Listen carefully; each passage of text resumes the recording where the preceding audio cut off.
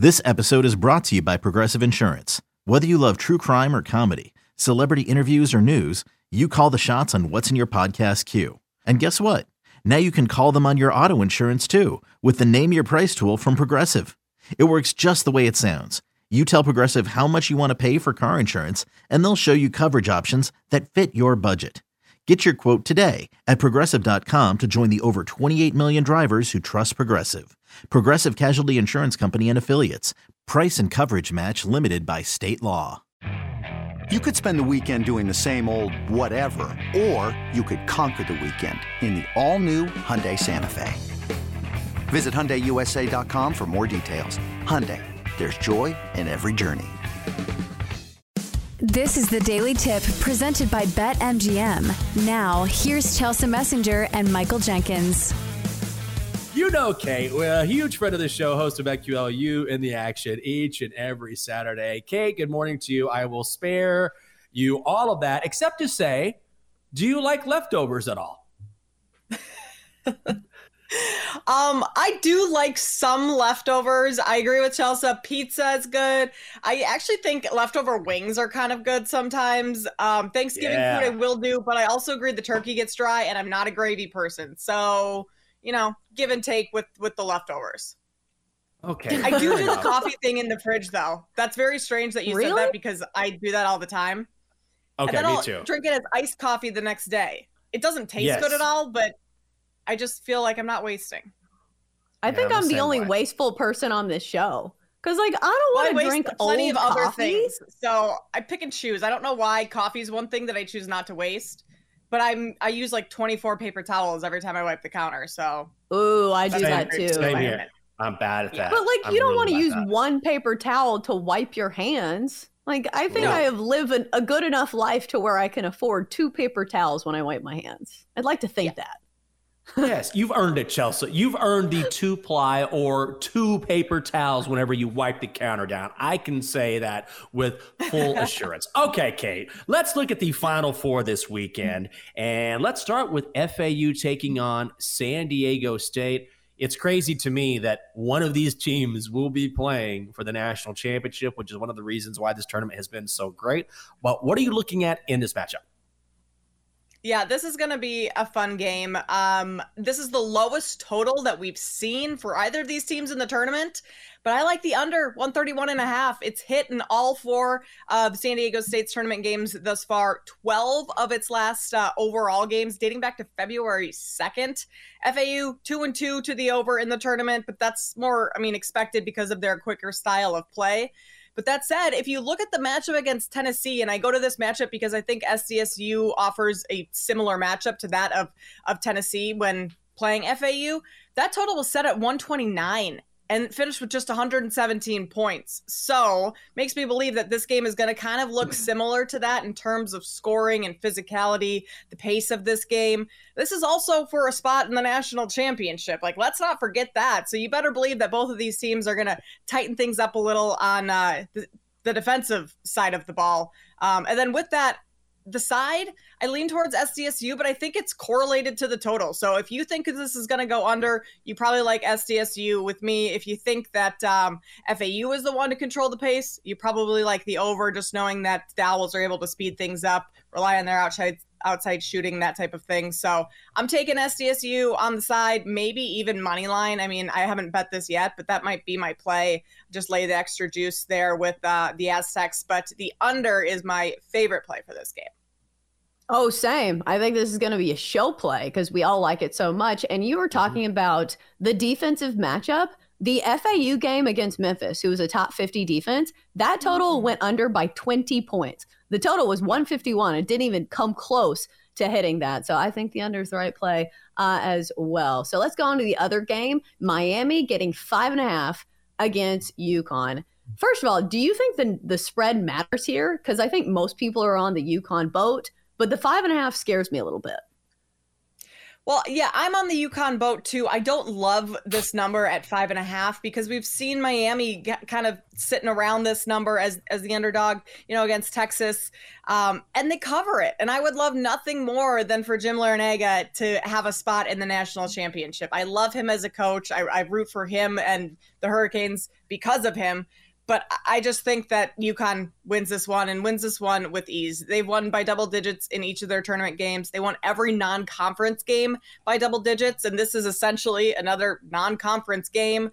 I just don't see Miami having an answer for Adama Sanogo and Donovan Clingan. So, the good thing for Miami is they have Norchad Ormir. He's a big guy down low. I'm not sure he can stop Sanogo inside. And then the luxury that the Huskies have is that Donovan Clingan comes off the bench whenever Sanogo needs a rest, if he's in foul trouble, if Omir is, taking things away from him, all of a sudden they can turn to Clingan, who would be a starter pretty much for any other team. Meanwhile, he's averaging just 13 minutes off the bench, but he's pretty productive in those 13 minutes. 7 points, 7 assists, rebounds, something like that. He's putting up plenty of numbers in that small amount of time. And then if, Omir takes away both of those players, I don't see it happening, but you turn to your outside shooting and you have Jordan Hawkins, who has the ability to light it up from deep. So UConn's just more of a multi-dimensional team, where Miami, the way that they beat teams is by knocking down outside shots, and they've proven that they can do that. I'm just not sure they're going to have enough size inside to combat the bigs from UConn. So I'm going to lay the 5.5. I don't feel great about it, but I have to do it. Yeah, I'm with you on that one. It is a big number, but it's hard to deny how well the Huskies are playing right now. We're chatting with Kate Constable, host of BetQL, You in the Action, each and every Saturday. Also give her a follow on Twitter and TikTok. Let's move up a level to the NBA, where the Bucks are visiting Indianapolis tonight. Bucks laying 11.5 points. The total is 238.5. We tried to handicap this game earlier, but there's a lot of question marks as to who's going to play on both sides. So what are you going with here? Yeah, that's the story of the NBA, right? You never know who's playing. Jimmy Butler sat yesterday in the, an hour before the game that was announced out. It's just crazy. But tonight, I am going with the Bucks in the first quarter. This is a play that I've loved all season long. The number is not quite out yet. I would anticipate that it's around Bucks -4. Milwaukee's the third best ATS team in the first quarter, 43-30-2 in that opening frame on the season. You narrow that down to road games, and they're the best in the league. They're also 6-3-1 ATS over their last 10 road games. Pacers, on the other hand, worst ATS in the league.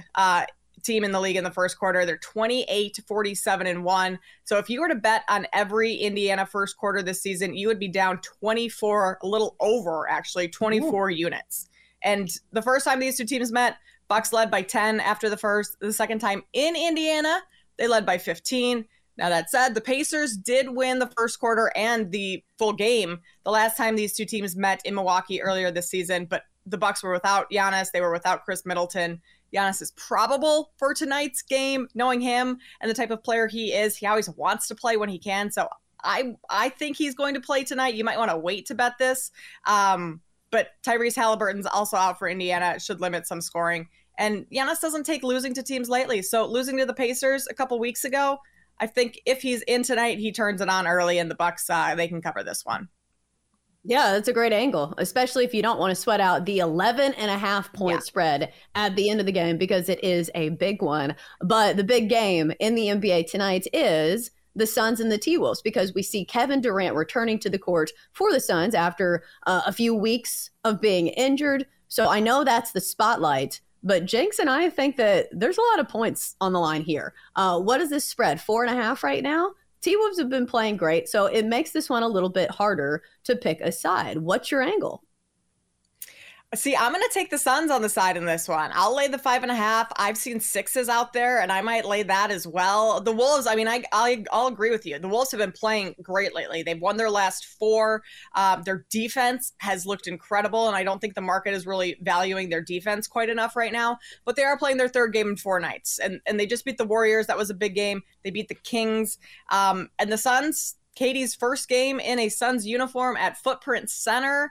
These fans have waited quite a while to see him play, so that place is going to be rocking tonight, especially early. And KD's kind of a plug-and-play player. He doesn't need to ease into a system. We saw when in the 3 games he played in a Phoenix uniform earlier this season, the Suns won all 3 of those games by an average of 13 points. I think this is just a spot for the Suns where they're going to be excited for him to be out there. The fans are going to be engaged throughout the entire game, and that's going to wear on the Wolves a little bit with this being, their 3rd game in 4 nights, having played some tough teams recently. So I do give a ton of credit to the Wolves. They've looked great lately. They're a team that I will probably play on, just not in this game tonight, but going forward, definitely keep an eye out on the Wolves, but I'll lay the points here with the Suns. Kate, before we let you go, you mentioned KD being a plug-and-play player, and I think that's so true if you like the Suns, because do you take into account the fact that very few players, even if they're really talented, very few players can just slip into a lineup and immediately be effective? You have to have a certain skill set to be able to do that. Yeah, there's not too many players in the league right now that can do that at all. And I mean, not only can he just kind of slip into a lineup, it's coming off of injuries too. He can bounce back very quickly. Like, he's not a player that has to necessarily ease back into the game after sitting out for a while. So not only is he with a new team and new teammates on the floor, but also not having played in a couple of weeks, like, that's very tough. He's probably the only player in the league right now that I think can come into a game and have the impact that he likely will have tonight or has shown in the past, coming off of an injury with new teammates, new system, all of that. He's just incredible in that aspect. She is the host of BetQL in the Action every Saturday on the BetQL Network, and find her on Twitter and TikTok as well. It is Kate Constable. Kate, keep drinking that coffee, and thanks for being with us. We appreciate it. I'm going to go get another cup. Thanks, guys. I'm with you. I got to do the same thing. I can't help myself. Chelsea, I know that you were looking at a player prop for the Suns and Wolves, but would you lay it? I'm not saying this is going to be your bet, but I think we talked about it earlier. I think you would lean Phoenix, right? Well, we went back and forth because during our previews, we were talking about the T-Wolves and how they've been playing well and getting the 5.5. So I'm a little torn on the spread. I'm going to stick with the player prop, but I wish we had enough time to ask Kate about Iowa women's basketball. I was just looking at this spread. I was getting 11.5 points against South Carolina in the women's national championship, which I'm not very sharp on women's basketball, but it seems like a lot of points. My analysis being Caitlin Clark is really good. End of analysis. She's awesome. She is absolutely awesome. Did you see the video of the girl from the Louisville, who is exceptional as well, and I forget her name, and she said something to Caitlin Clark, like talking smack, and Caitlin Clark just looks over and goes, "You're down 15 points, shut up," and just walks off. She's an absolute baller in every way.